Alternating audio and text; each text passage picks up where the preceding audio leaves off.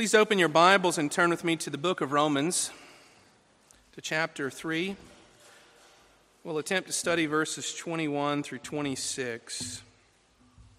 The book of Romans, chapter 3, verses 21 through 26. I do think that today we will not sufficiently get through the whole of these verses. These are pregnant verses of Scripture, just filled with the hope that Christians have in Jesus. And so we're going to make every effort not to rush through this, because this is God's Word, and it is especially precious to us this morning. I do also want to remind you where we are in the book of Romans. We are in chapter 3, and in verse 20 concluded what has been called Paul's great discourse on the doctrine of sin. And so here, in verse 21, we pick up and we press on in this same argumentative train, and we begin what some have called Paul's book on justification by faith. And so this will be a large topic, the topic of justification. And if that's a foreign term to you this morning, that will be defined for you. So just hold tight and bend an ear and pay attention to the reading and the preaching of God's Word. Romans chapter 3, verses 21 through 26. This is God's holy, inerrant, and inspired Word. But now the righteousness of God has been manifested apart from the law, although the law and the prophets bear witness to it. The righteousness of God through faith in Jesus Christ for all who believe. For there is no distinction, for all have sinned and fall short of the glory of God, and are justified by His grace as a gift through the redemption that is in Christ Jesus, whom God put forward as a propitiation by His blood to be received by faith. This was to show God's righteousness, because in His divine forbearance He had passed over former sins. It was to show His righteousness at the present time, so that He might be just and the justifier of the one who has faith in Jesus. Thus far the word of God. Let's pray together. Lord in heaven, we pray that as we come to your word, that you would subdue us and bring us under your power. That you would inform and teach our minds and our hearts. Oh Lord, that we would behold Jesus, the Savior of sinners, our Savior. Oh Lord, that we would receive your truth and the object of faith that your scriptures point to, Jesus Christ. Oh, Father in heaven, help us, oh Lord, to be your people, conformed into the image of your Son, sanctified by His blood and by the work of the Holy Spirit in us. Father, we pray all this in Jesus' name. Amen. Justificatio est articulus stantis et cadentes ecclesiae.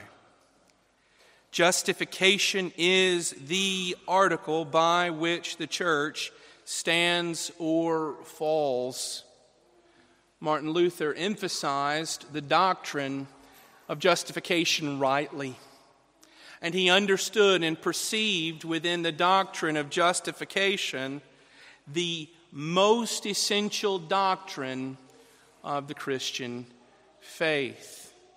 And some people might say, well, why do you think it's the most essential doctrine? Why would Luther emphasize this single thing in such a way? And it's because this doctrine directs our faith. What do I mean? Well, I mean, it answers the question, how are we made right with God? Wherever it points us is what we inevitably put our faith in. If we believe that we are justified or made right with God, or pardoned, accepted in His sight by the works that we do. We'll place our faith in our works. We'll place our faith ultimately in our capacity to keep religion faithfully. Our faith will be in us. However, if we believe that justification is by faith in Christ alone, our hope will be pointed to Him. We'll come to Him as needy people with hands outstretched, as if we're holding an empty cup and we're dying of thirst, and that He's the fountainhead.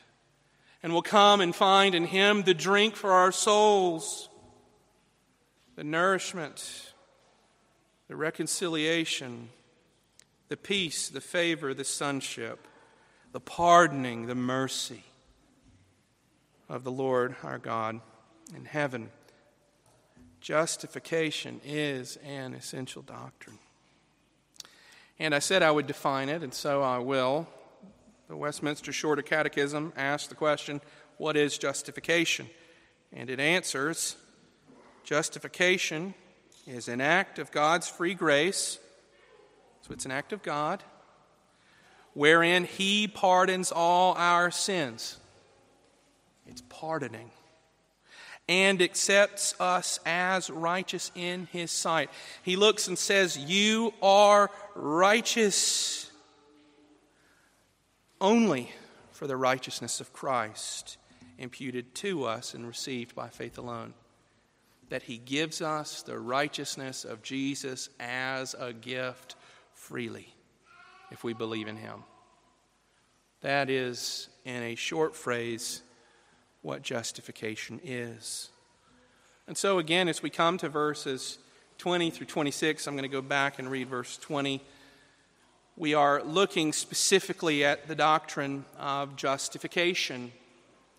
How is it that we can stand before God? How can we be made right with Him?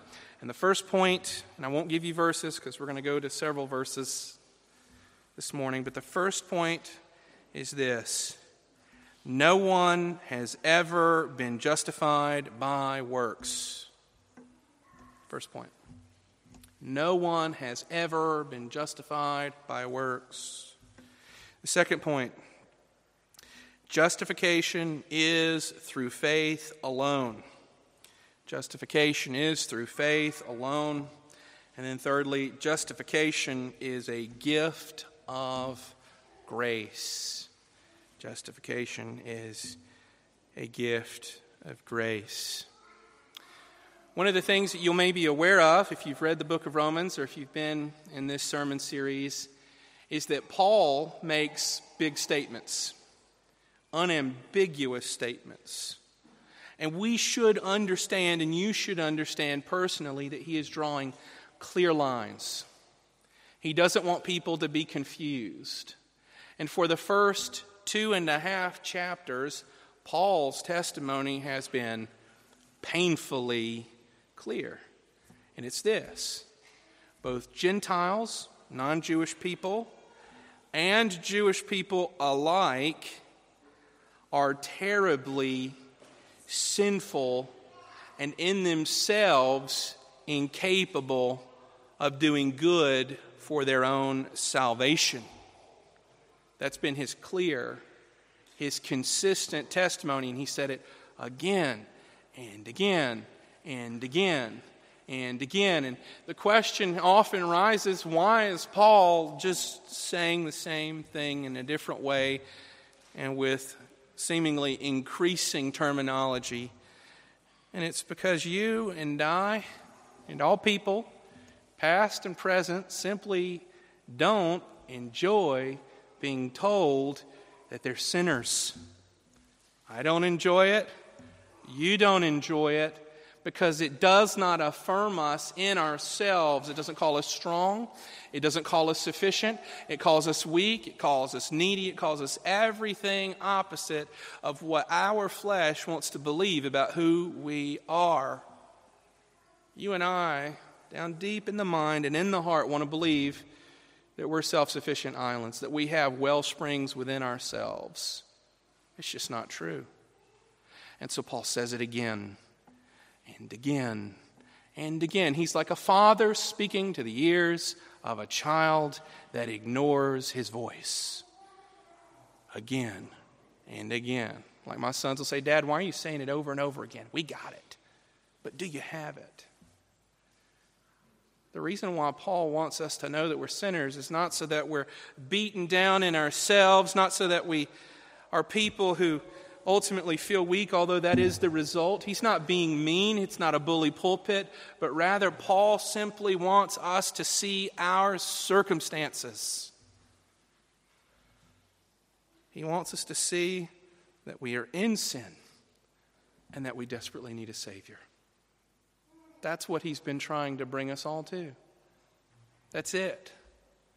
And again and again. And so one more time this morning, we are all sinful people desperately in need of a Savior. And we look at verse 20. If you look back just one verse, we'll rewind to a couple of weeks ago. And I want us to pay some attention to this because this links the thought of Paul, verse 20 to verse 21, and then also to verses 25 and 26. And here Paul says, "For by works of the law, no human being is justified or will be justified in his sight, since through the law comes the knowledge of sin." And so that's extremely clear. Again, Paul's drawing straight and clear lines. By works of the law, no human will be justified. Nobody can stand before God according to the things that he does. Nobody. Not a single person. In the Greek, no human flesh, literally, can stand before the Lord guiltless according to the things that he does to keep the commandments of God. And when we hear this sort of thing ringing out, we wonder and maybe ask the question, is Paul saying that in the law there's something broken? That there's some insufficiency in the law of God? That there's a problem with God's word? That there's a problem with God's standard? And I want to tell you simply this morning, no. Paul's not angry at the law. Paul is concerned that we understand the incapacity, the inability of our own hearts. It's not the law's fault. The fault is with us. Because what he goes on to say in verse 20 is this, that through the law comes the knowledge of sin. It's as if the law is this righteous, gleaming mirror of the holiness of God, and it's held right in front of our faces. What does it show us? It shows us. Except us with the light of God's holiness shined on us. It shows us our sin, that through the law comes the knowledge of our failure. Through the law comes the knowledge of our depravity, our rebellion. You see, the problem's not with the law, but the problem is with our inability to keep the law. And Paul is saying, nobody can stand as righteous before the face of God according to the works of the law. No one has ever been justified by works. And then there's a transition. And it's a transition of grace. In verse 21, and we have the most wonderful and hope-filled word in the New Testament, but. There's something different. But now the righteousness of God has been manifested apart from the law, although the law and the prophets bear witness to it. What's the change? For so long, people thought that they could be accounted righteous according to the law, but their hearts are perverse. According to the keeping of the law, they couldn't do it, but now The righteousness of God has been shown, has been made clear. My English version uses the word manifested, and oftentimes, I don't know, how often English speakers do you use the word manifested? Made clear. To be shown, to be displayed. The righteousness of God has been shown, displayed, made clear, apart from the law. It's not as if it never was, but now in the coming of Christ, that thing, that grace, which was in shadows, has its form. The outline of the Savior now shown in the face of the Redeemer. The righteousness of God has another method, or frankly, a method, so that God's people might receive it and be reconciled with God. Why does Paul say made manifest, made clear, so on and so forth? Because there's contrast here. Old Testament, New Testament. The gospel didn't change, believe it or not, between the Old and the New. It was the same for the Old Testament saints and the same for the New Testament saints. You ask, where are you talking about this, Pastor? Well, it's the shadow that we may see in Genesis 3:15. The seed of the woman who will crush under heel the head of the seed of the serpent. The first preaching of the gospel. Or maybe we could see it in the shadow or the outline of the Redeemer in the strong ram caught in the thicket by his horns, a sacrifice to save the sons of God's elect in Genesis 22, verse 13, when Abraham is prepared to sacrifice Isaac, the son of promise. Or the shadow that we see of Christ in the Passover lamb as the Lord sent the death angel to judge all of Egypt, and he protected his people and passed over them, accepting the blood of a Passover lamb according to the sins of the people. Exodus 12, or the outline in the Davidic covenant of the person of Christ in 2 Samuel 7. I will raise up for you one of your descendants after you who will be seated on your throne, and I will establish for him an everlasting kingdom. What do we have in the coming of Christ? No longer the shadow, no longer the figure, no longer the type, but the fullness of the hope of every person that would be reconciled to God, a Redeemer in the flesh. Paul doubles down on this again. And if you look forward in the text of Scripture to verse 25, we read that all of this manifestation of the righteousness of God, this making clear of it in the person of Jesus, offered by faith, that this was to show God's righteousness because in his divine forbearance he passed over former sins. Do you understand what it's saying here? That the people of the Old Testament could make sacrifice. That the people of the Old Testament could apply the blood of the lamb to the doorpost.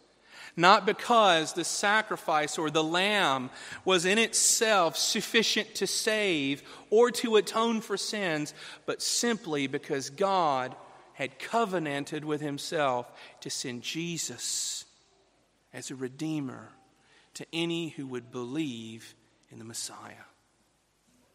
Now, this is going to be something that he pursues further, and in chapter 4, it's going to be Abraham, and he's going to make this point again, that Abraham was justified by faith, not by works. The author of Hebrews is going to take it up also, and in the Hall of Faith, go through all these Old Testament saints in chapter 11, and again and again and again insist upon the centrality of faith in the redemption of God's people from Genesis all the way through. And again, why is Paul doing this? Why is he making this point? It's because he wants us to know, he wants his readers to be aware that there are not two ways of salvation. There's not one salvation for the Jew and then a different salvation for the Gentile, as if the Jew just keeps the law and the Gentile has faith in Jesus. Two different roads ultimately leading to the same reconciliation with the same God. That's not at all what's to be believed in the truth of the Word of God. There's not one Old Testament method of salvation and one New Testament method of salvation. There is Christ in the shadows of the old, the Redeemer of the church for every age, in Christ, the Savior, in the fullness of his flesh, hanging on a cross and resurrected from the grave in the New Testament. Faith in Jesus alone has always been the way God's people stand before him. Why is that relevant? It's so that you will simply, only, uniquely go to Jesus for your salvation. No one has ever been justified by works. And then we go on, and in verse 22, we see him express or give a full account of what he means, or what has been manifested, or what the righteousness of God is that the law and the prophets testified to. And it's this: the righteousness of God through faith in Jesus Christ for all who believe. That's it. It's very simple. How can a man or a woman or a child, Jew, Gentile, indifferent, pygmy on a South Pacific island, man in the deepest jungle, a troglodyte in the bottom of a cave, a man on the top of a mountain, how can they be saved? Through faith in Jesus. That's it. It's faith in Jesus. Justification is through faith alone. Nothing else is necessary. Nothing else is sufficient. It's simply through faith in Jesus. And Paul is so concerned that we get this in our heads and get this in our hearts that he says it repeatedly. He says it 2 times here in verse 22. Look at it. The righteousness of God through faith in Jesus Christ to all who believe. Why is he doing that? Because he's like a good father who knows that his children don't listen. He knows that I'm distracted. He knows that I want to believe in me. He knows that I want to feel affirmed in myself and in my ability, in my capacity, and in my religion, and in the things that I can do. My keeping of the law, my quiet time, my taming of the tongue, my attendance of worship. All those things. He knows who I am. And he tells me simply, if you'll be righteous before God, if you'll be reconciled to him, if you'll be pardoned, if you'll be accounted righteous, it'll be by faith in Jesus. It'll be by believing in him. There is an absolute insistence that if we will be righteous before the face of God, we have to put faith in Jesus. And that's for any and all, Jew, Greek, and indifferent, simply that they have faith in Jesus. Verse 25, it's repeated. To be received by faith. Also there again in verse 28, for we hold that a person is justified by faith apart from works of the law. There's not a mixture. I want to tell you simply this. This is the larger testimony of Scripture. The faith that justifies is alone in justification, but it is never alone in that it produces the works of sanctification. So if you're justified by faith, you're going to live a holy life after Jesus. That's the reality.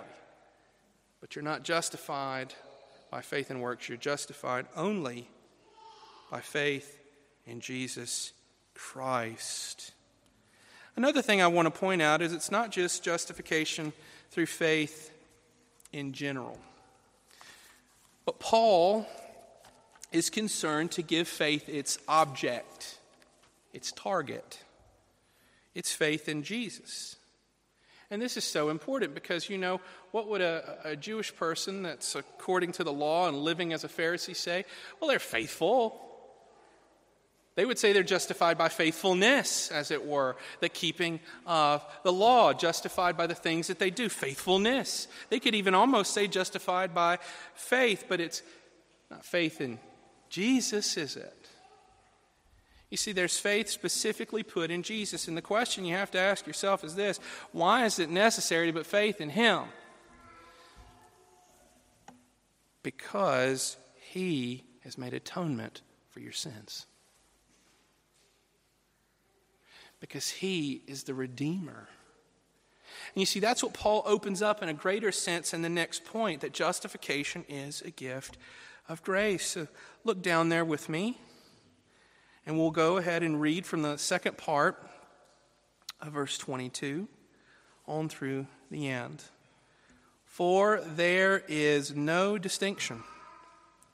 For all have sinned and fall short of the glory of God, and are justified by His grace as a gift through the redemption that is in Christ Jesus, whom He put forward as a propitiation by His blood to be received by faith. So what is he saying? Well, the first thing he's saying is this: every single one of us, without distinction, all have sinned and fall short of the glory of God. Every single person has the need or the vacuum of their soul to be righteous before God. We all have a need to be reconciled to Him without distinction, without exception.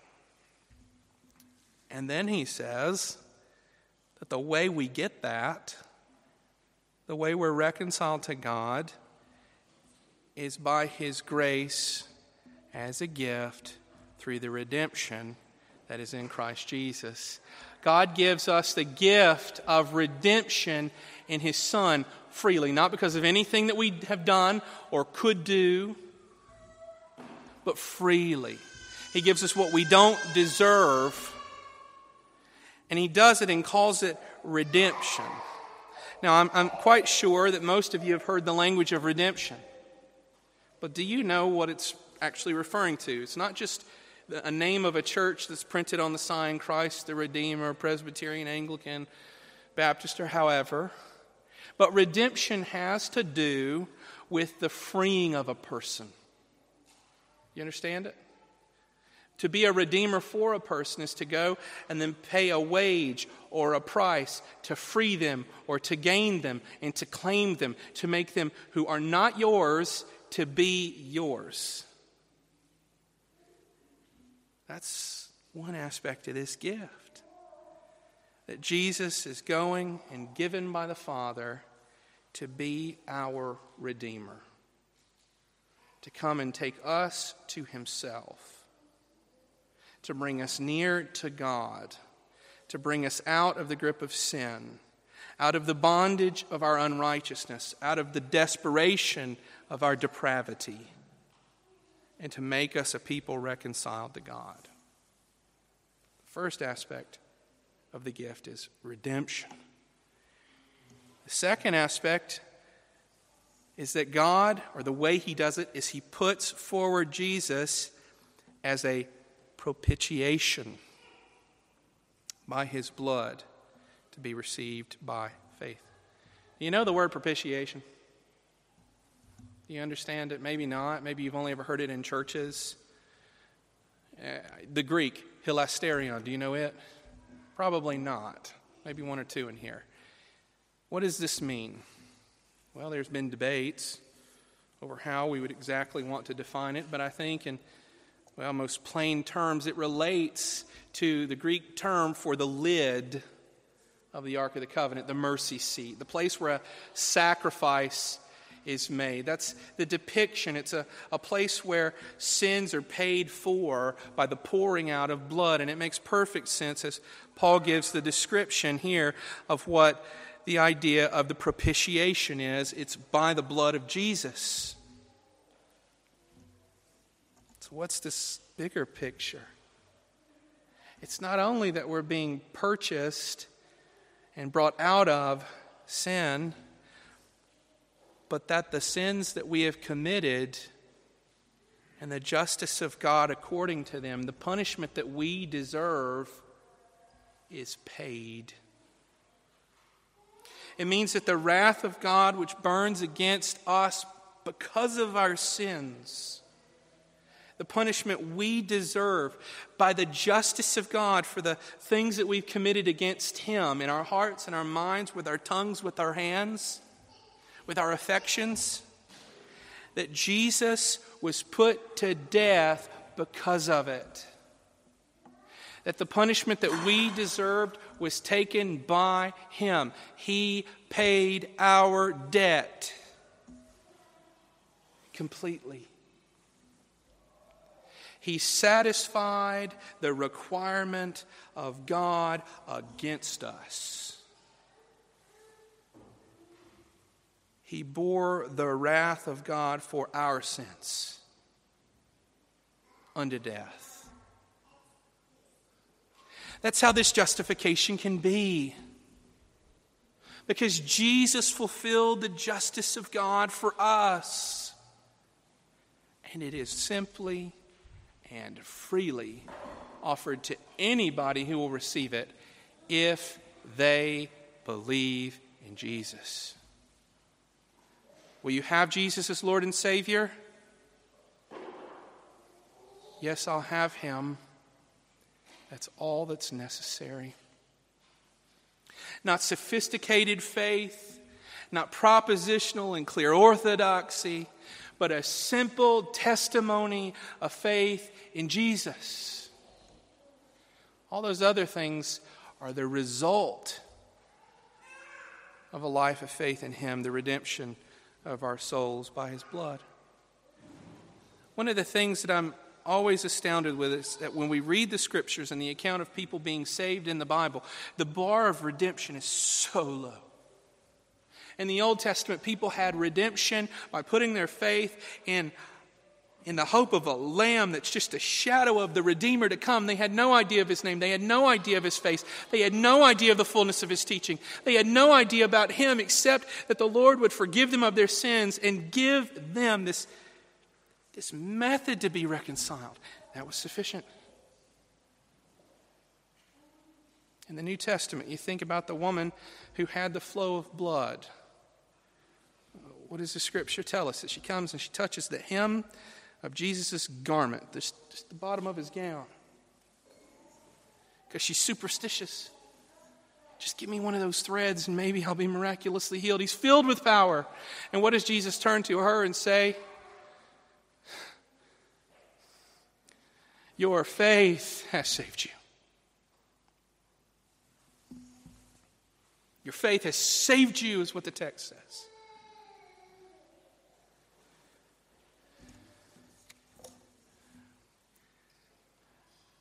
Justification is a gift of grace to anybody who would believe in Jesus. It's a settling of the debt. It's a reconciliation with the Father. It's a purchasing of us out of the grips of hell, Satan, death, and sin. And all the effects and all the accountability that we might simply have Christ's righteousness for our own.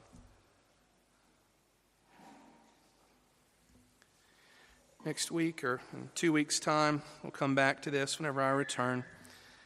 And we'll give our attention yet again and study the idea that the Lord might be just and justifier. Let us pray. Our Father in heaven, we thank You for the Scriptures. Oh Lord, and we give praise and thanks to You for the one to whom they point. We thank You for Jesus.